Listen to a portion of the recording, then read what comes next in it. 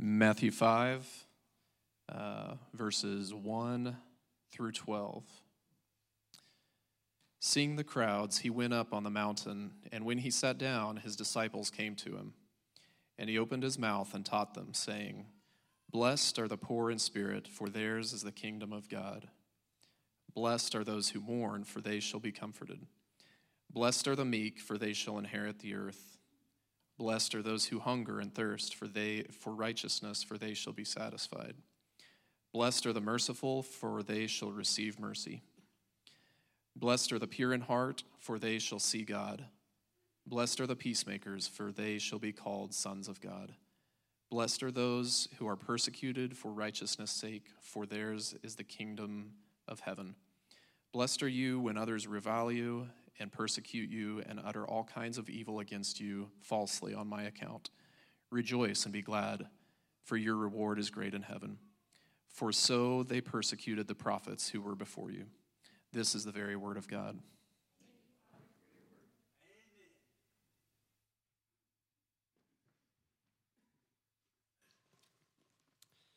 Well, we introduced last week the Sermon on the Mount, which we're going to be studying together for the next couple of months.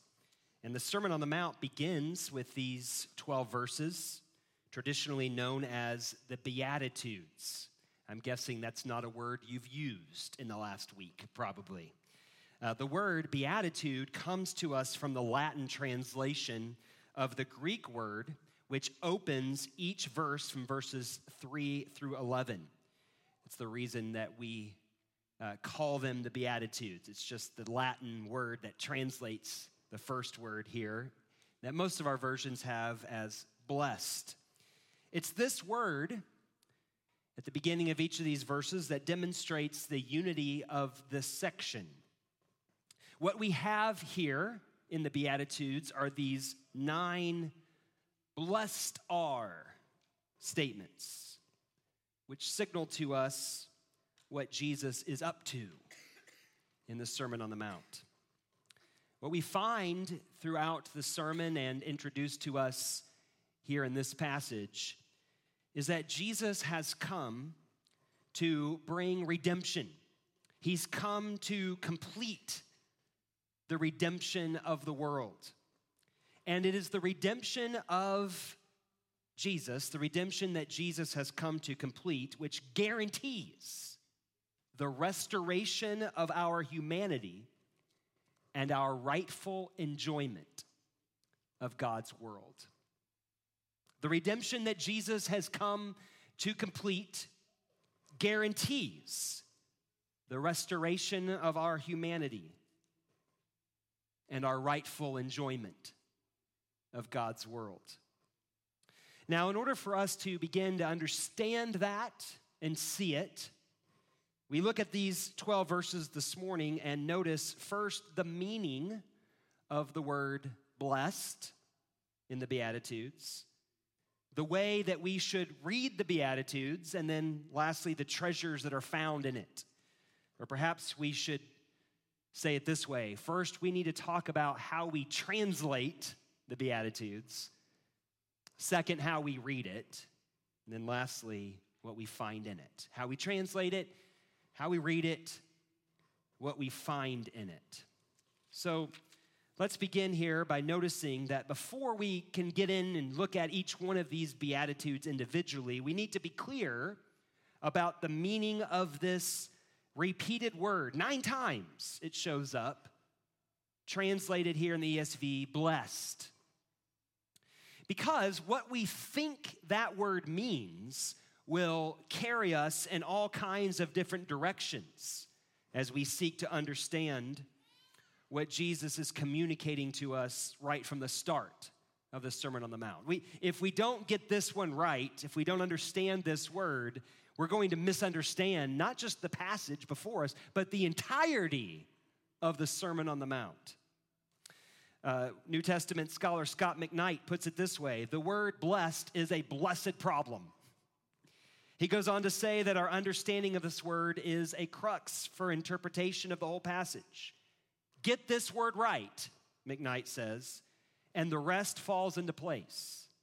Get it wrong, and the whole thing falls apart. So you want to understand the Sermon on the Mount? Then we better attempt to get our minds around the meaning of this word, translation of the word that's here rendered blessed. It's pretty easy for us to get the meaning of this word wrong because of how we English speakers tend to understand and use the word blessed. What is the opposite of a blessing?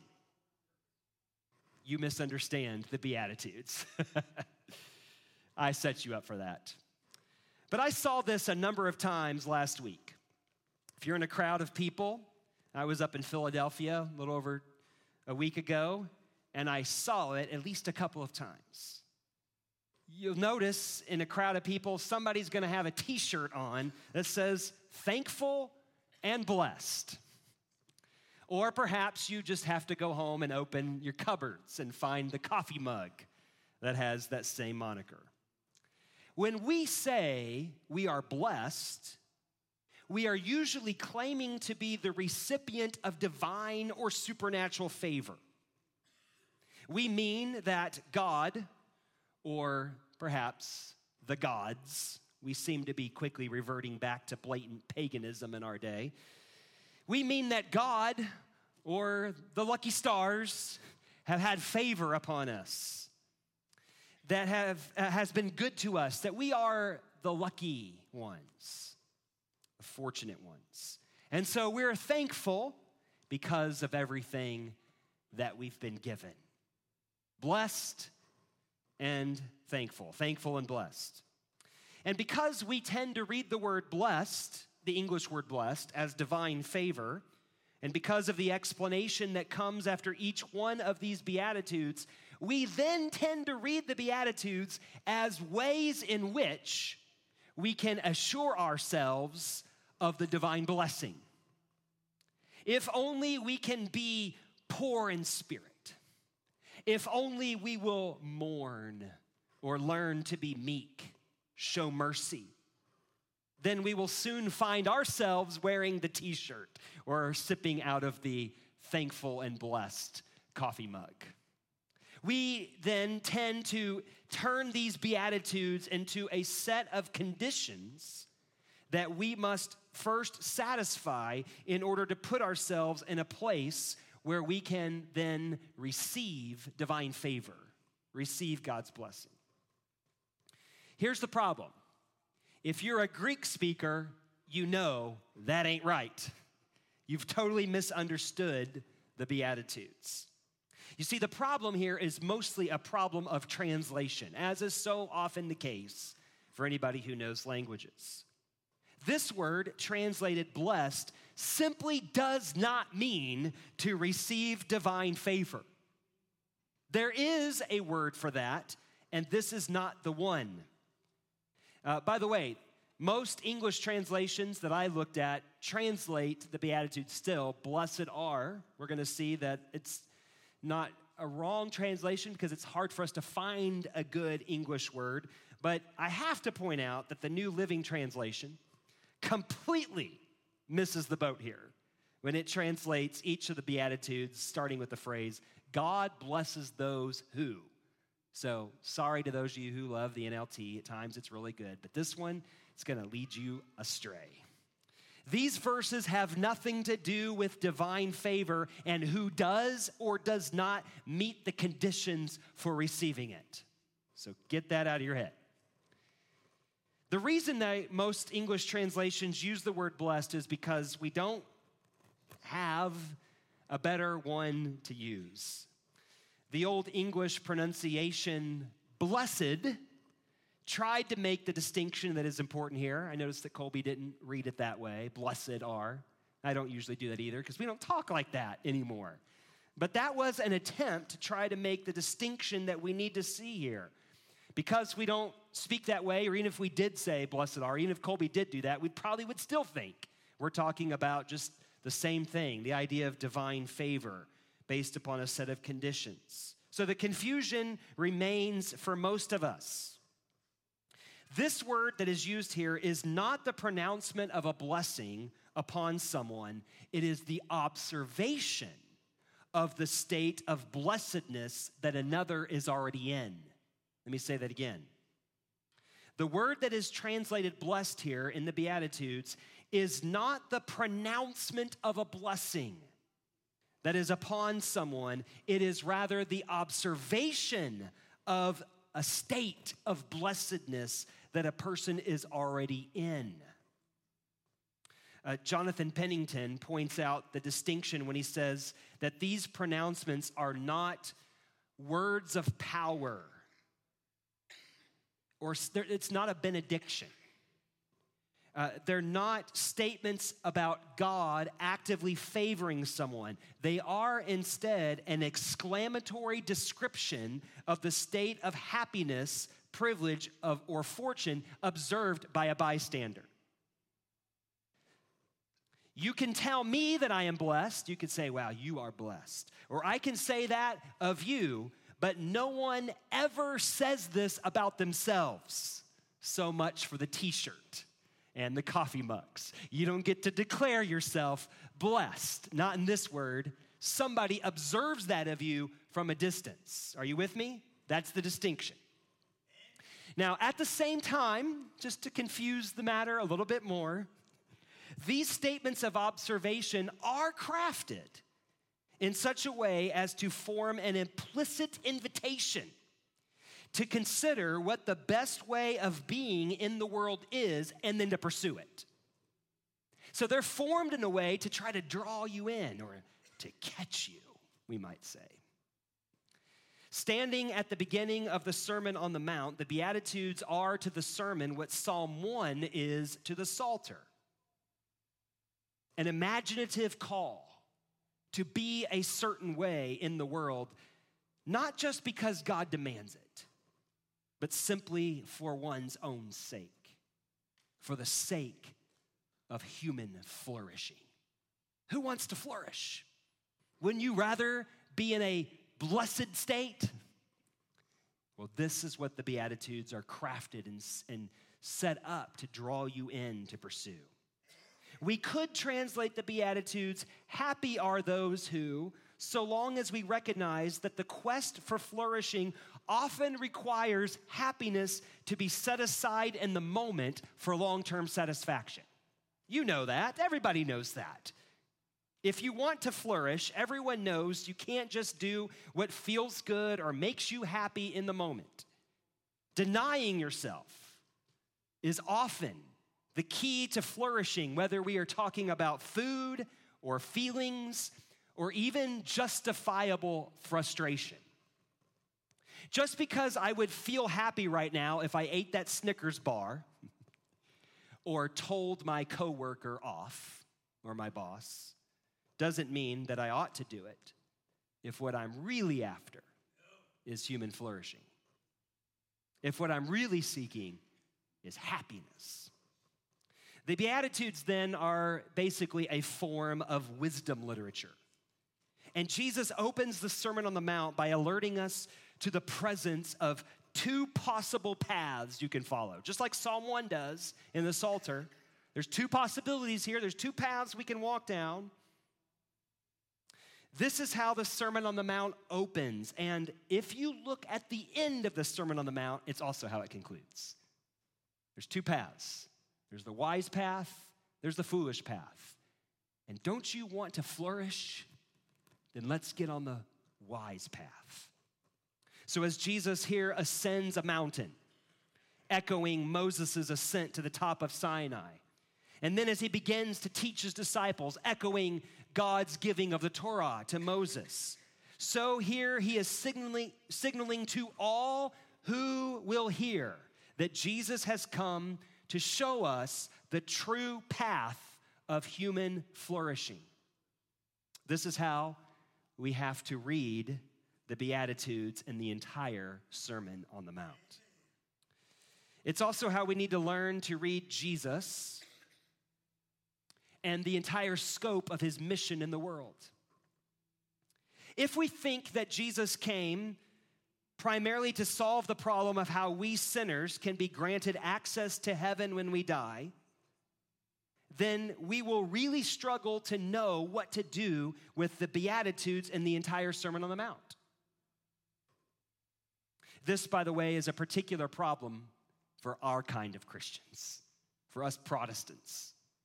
We are so afraid, rightfully so, we are so afraid of the legalism of earning our salvation that we often find ourselves holding exhortations or even invitations to wise living like a hot potato that we need to get out of our hands as soon as possible, make excuses for. Well, it doesn't really mean that. I know, I feel that pressure. We talked about this some last week. This is one of the ways many Christians find an excuse for evading the Sermon on the Mount and its call to live wisely. We read the Beatitudes as ways of obtaining divine favor, right? And then we cover them with our theological precision of salvation by grace alone. And the next thing you know, we've just found a cute way to dismiss the entire Sermon on the Mount. Well done, or not. So let's back up for a minute here and remind ourselves about the purpose of redemption. How do we read Jesus? How should we read the Sermon on the Mount? What is it that Jesus came to do? Because if we don't get this straight, we will continue to miss the importance and the joyful invitation of the Beatitudes. If we keep it before us, then we'll see the way to read them rightly. So on our way to Philadelphia, I sat on the plane next to a guy who, once he sat down next to me, immediately popped open a massive ESV study Bible. Game time.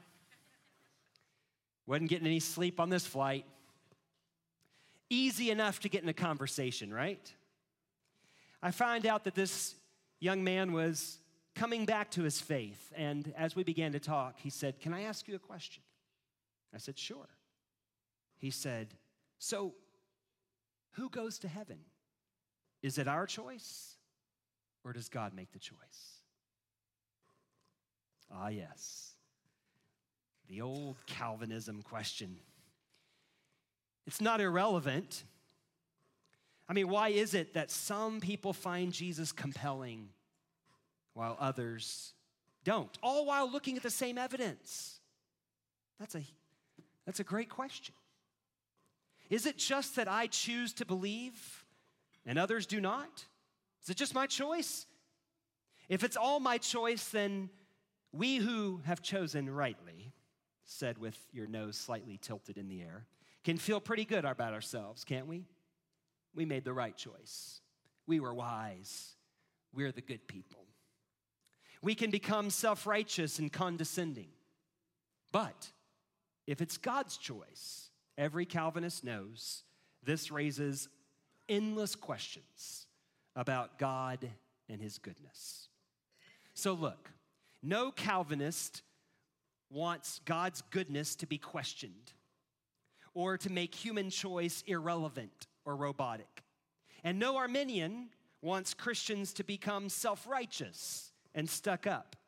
No matter how you answer the question, there's going to be mystery that remains. At some point, perhaps we should consider if there's a better place to start the conversation, a better question to be asked, a better conversation around the purpose of redemption, who Jesus is and what he came to do, and what, in fact, redemption is all about. And the Beatitudes point the way. You see, if indeed we read the Beatitudes not as the kinds of people that we must be so that God will bless us and take us to heaven, now you know better, can't read them that way, and you read them instead as Jesus' observation of the kinds of people who are actually and already flourishing, then we find Jesus' own teaching takes us to look at him and the whole mission he came to accomplish quite differently. Jesus apparently did not come to make sure that we do not descend into hell by teaching us instead how we can ascend into heaven.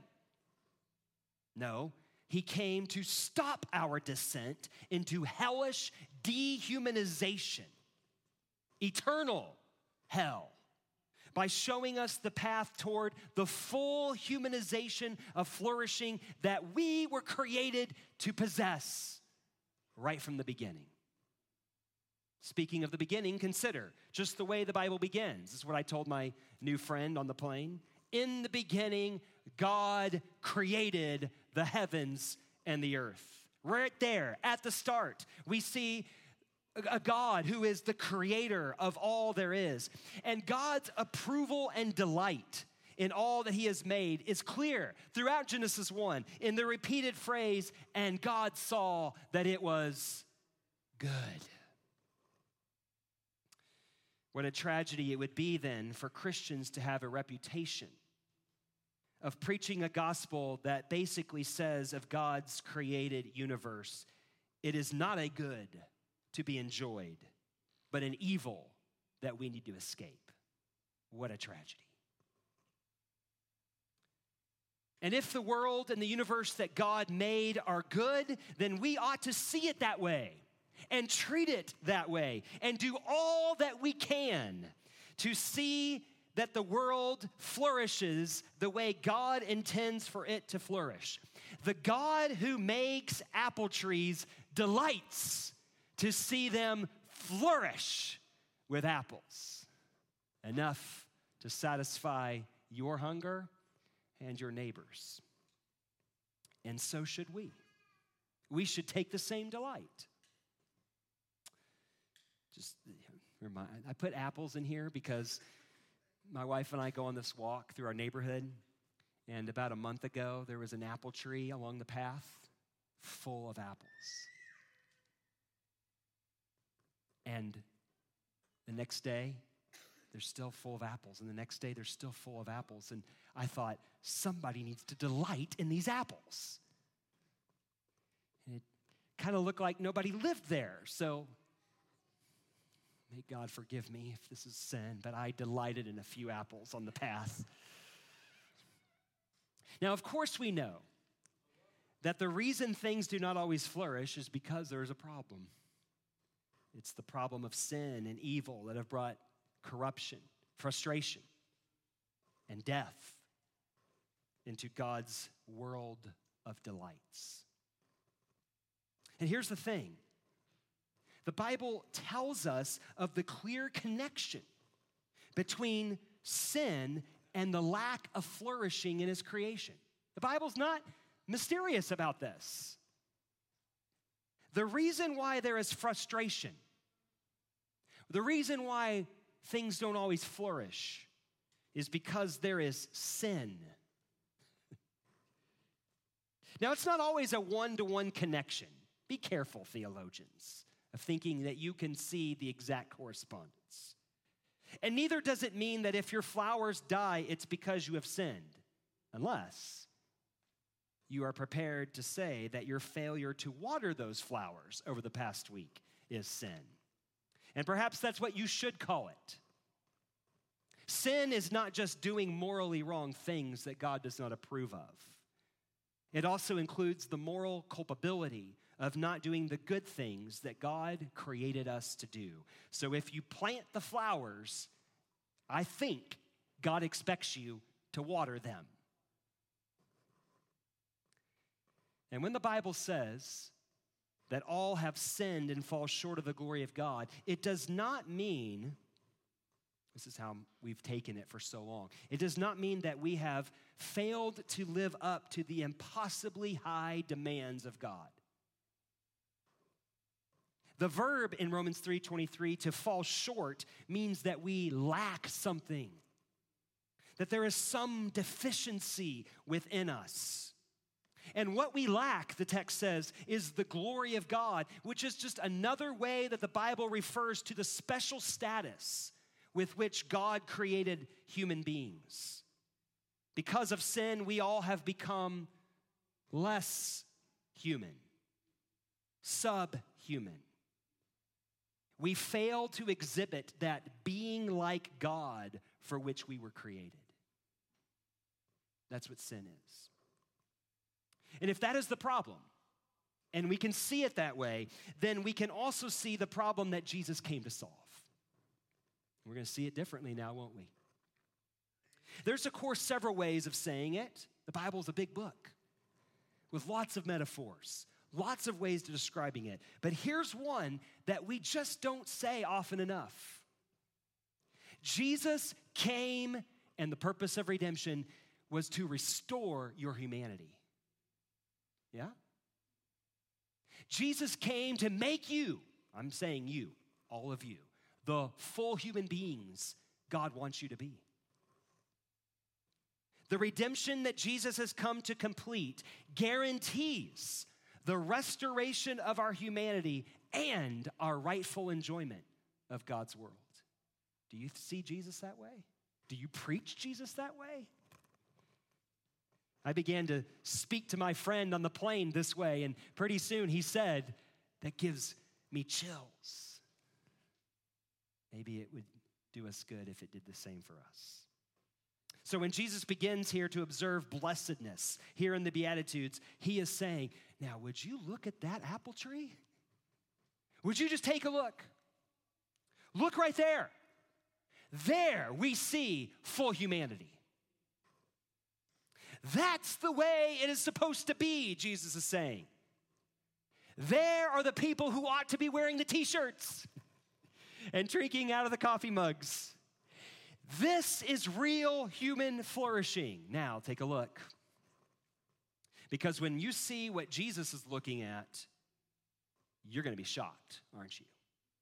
Are you? Are you reading the Beatitudes here? Jesus is saying, let's look at where flourishing is. And when you look what you see. What you see is, to our eyes, those who are profoundly not flourishing. How can Jesus say that it is the poor and those who mourn, the hungry and the thirsty, as well as the persecuted, are the flourishing ones? Is Jesus some kind of a sadist here? No. He's a Savior. Commentators will tell you that there is a key Old Testament text to the Beatitudes. Jesus doesn't just make these up on the fly. He knows his Old Testament. He knows the story. And the key Old Testament text that lies behind the Beatitudes is Isaiah 61. It's a passage that one day, the Bible tells us, Jesus went into a synagogue and opened up the scroll and began to read these words. Let me read them in your hearing and note the connection to the Beatitudes. The Spirit of the Lord is upon me because he has anointed me to proclaim good news to the poor. He has sent me to proclaim liberty to the captives, recovering of sight to the blind, to set at liberty those who are oppressed, to proclaim the year of the Lord's favor. And then, according to Luke chapter 4, verse 21, Jesus closed the scroll. Everybody's looking at him, and he said these words: today, this scripture has been fulfilled in your hearing. I just got chills.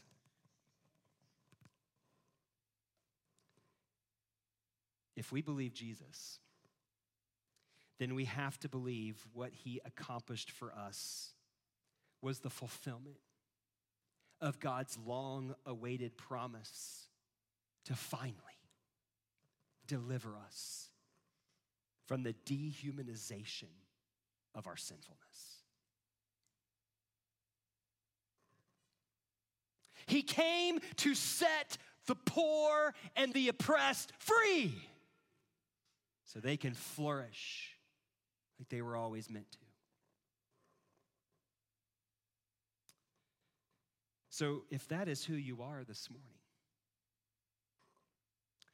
if you are counted among that number,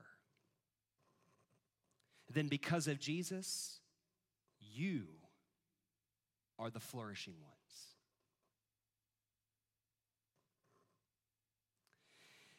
if you are those who seem to flourish without him, you don't need to be set free. You're already free. You're not poor, you're rich. Got there by your own hard work. Then you don't really need a Savior, do you? You're already flourishing. So for you, take warning. You have found a path to flourishing that has actually come at the expense of someone else. You are indicted in the Beatitudes of crimes against humanity. You have met your end in Jesus of Nazareth. You have had your reward, and it's not going to last. But there is still good news for everyone who will hear. Notice the treasures of the Beatitudes. Each one of them ends with a reversal of fortunes for the ones that Jesus came to save. Once more, we know better than to read the Beatitudes as essentially divine commands. Don't do that. Don't make that mistake. Find a different way to translate it if you have to. These are not conditions that you have to get yourself into so that now, finally, God can bless you. What we find in the Beatitudes, listen, is not a secret knowledge on how to position yourself to get a blessing from God. Oh. Stop it. Do not read the Beatitudes like that. If you do, I can guarantee you, you will end up exasperated by your inability to get there. You're going to look at your circumstances and conclude, well, guess I'm not poor enough. I don't mourn enough. I'm not meek or merciful or pure enough, and that's why God is not blessing me. That's why I'm not happy. Nor do we read these Beatitudes as simple words of encouragement to those who are actually unhappy. Just hold on. Things are going to eventually work out. I hope you can read these Beatitudes and take them seriously without feeling condemned by your failure to be good enough or being left with a feeling that there is no hope for you in your sadness. As if Jesus has just come along to pat you on the back and say, quite unhelpfully, everything's going to turn out all right. Too many well-meaning Christians turn to Bible texts and do that sort of thing, right? Romans 8:28, thrown around as if it's just a pat on the back. It's a complete misunderstanding of the glory of what Jesus came to do. The Beatitudes are not empty words. They're not. There is rich treasure here, but as one commentator calls it, it's black gold. It is divine gold of priceless worth, but it appears to be only darkness. Here's how we can see the treasure. The way to see it is you have to see the presence of the kingdom of God. This is the gold that is found explicitly at the end of verse 3 and also in verse 10. And yet all of the Beatitudes end essentially with invitations into the reality, the celebration of the kingdom of God. So to see the gold here, you have to see the kingdom of God that has already broken in on this present evil age through Jesus of Nazareth. This is the only way that you're going to see the black gold, the treasure of the Beatitudes. You have to have a kingdom theology. You have to see that Jesus has already done something dramatic. So many Christians remain ignorant of this reality, thinking that Christianity is all about a private religion. The answer to questions that we ask about things that nobody can see. The Jewish hope was that Jesus insists that he came to fulfill is the arrival of the kingdom of God on earth, which has everything to do with the world that we see and our place in it as his image bearers. Okay, you didn't hear that, so I'm going to say it again. The Jewish hope that Jesus insists that he came to fulfill, that he came to inaugurate, has everything to do with the world that we see and our place in it as his image bearers. What the first Christians said was different about the kingdom of God was not that it had nothing to do with Rome and real history, but that the kingdom that Israel had been looking for was based upon Jesus rather than a restoration of Jewish national and ethnic primacy. Christians got to get this straight, and we'll get our Bible straight. So if you want to see the treasure of the kingdom, you have to see it through Jesus, and you have to steadfastly resist seeing it any other way. When we read the Beatitudes, then we have to read them through Jesus and the present reality of the kingdom of God that has already dawned upon this present evil age. This will point us then the way toward the true flourishing that the Beatitudes invite us into. So, some of you are saying, are we ever going to get to the 9 Beatitudes? This sermon's going to disappoint you. But next week, we're going to circle back in, maybe. But here's a taste. When Jesus says, blessed are the poor in spirit, we will not take this to mean that poverty is a good in itself. If you're poor because you are lazy or just don't know how to handle money, don't turn to Matthew 5:3 as your life verse. Get somebody to help you. Get some discipline and teach you how to handle money. Not all of us know how to do that very well. Jesus came to deliver the poor who are poor in spirit. That is, they are in their state of poverty because they're oppressed. And those who hope in God to set them free will find in Jesus the assurance that God has come to do just that.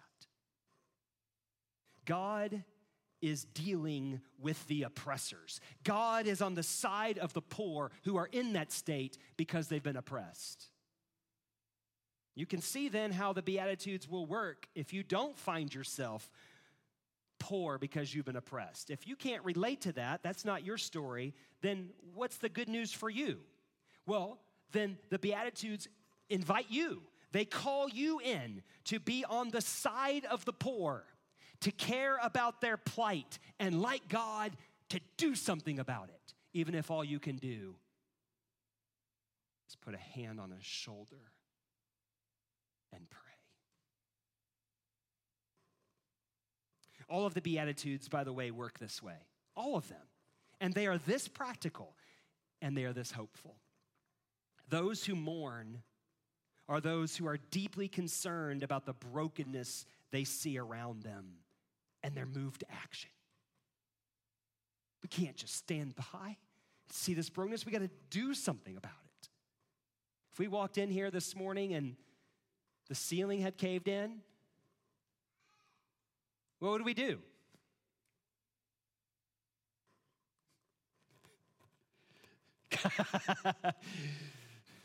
Lots of things, but we would act.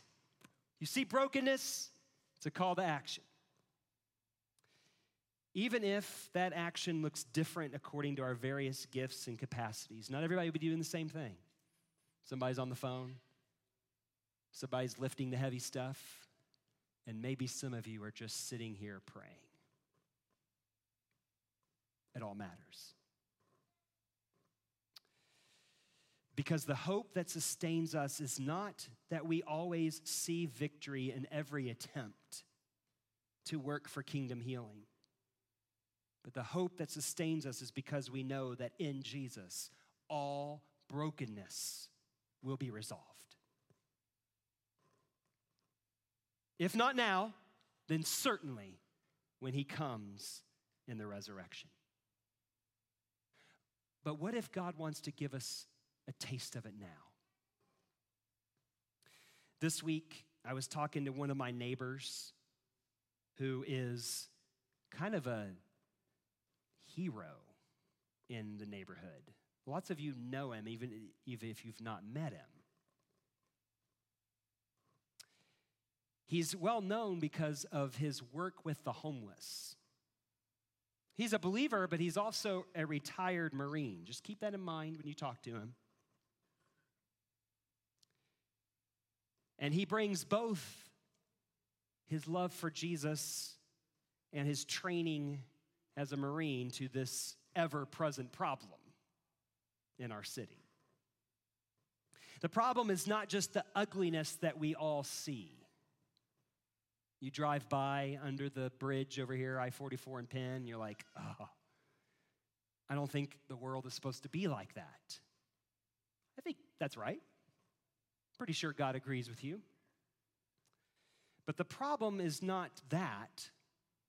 The problem, as my neighbor sees, is the fact that 2 homeless people in the last couple of weeks have died.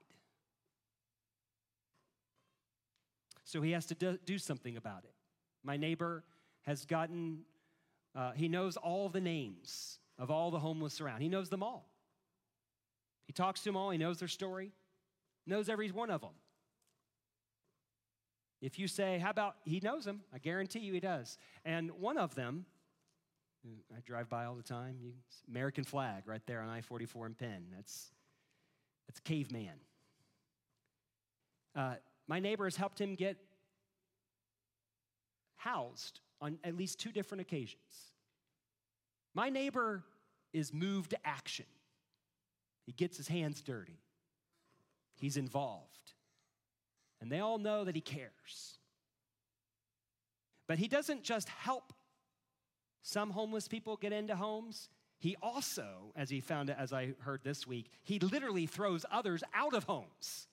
There was a drug house just right down the street full of people who were not supposed to be there. House got sold, new owner, Mike, I wasn't going to say his name, called up the new owner and said, you got a lot of people living in there who shouldn't be there, but I can help you solve this problem. What do we do? He said, well, I've been warning them for months that their end is near, that they better get out or they're going to be kicked out. And they don't believe me, but here's how it's going to happen. Show up, this time, this place. You got to have lots of plywood, nails, lots of people. We're going to clean it out quickly, fast. So he went back to the house. The new owner showed up. And he walked in and he said, game time, boys. Your time is up. I've been warning you. And he literally threw them out of the house. Grabbed them, threw them out. They said, you can't do that. We're calling the police. He said, call them. And within a few hours, they had everything cleared out. The whole house boarded up. And the next day, the neighbors around called them and said, what happened? It was the quietest our neighborhood has been in years. Now, I didn't tell you that story without telling you the first part about my neighbor, right? This is the challenge that we have before us, but here's my challenge to you. I want us so badly to be a church that lives and worships, that hopes and dreams, that rests and works in the reality of the kingdom of God. Are you ready? Are you ready to trust Jesus? Believe in his kingdom reality? See the brokenness around you, around us? What has God called us to do for the sake of human flourishing? This is the invitation. This is the welcome of the Beatitudes. This is the catch. And I hope you're caught. Let's pray. Father in heaven, hallowed be your name, O God. In Jesus Christ, we find the gentle touch of the poor and the oppressed, the marginalized, the wounded, the hurt. God is on the side of the oppressed. God sees the evil that is done, and he will evict the oppressors. He will throw them out. And those of us who are called to be his people are called to realize that in Jesus, and only in Jesus, the image of God, the glory of God is being restored. So what are we here to do? Well, it's what we sang about earlier. I want to build my life upon your love. It is a firm foundation. I want to trust in you. If I don't trust in you, Jesus, then my attempts to bring about flourishing will only bring more oppression and injustice. It might benefit me and my friends, but it will hurt my neighbors. That's not the way of the kingdom. Oh, Lord Jesus, by your Spirit, would you please reshape, remake us as a church to be the people of God that in Christ you've made us to be. We ask in Jesus' name, amen.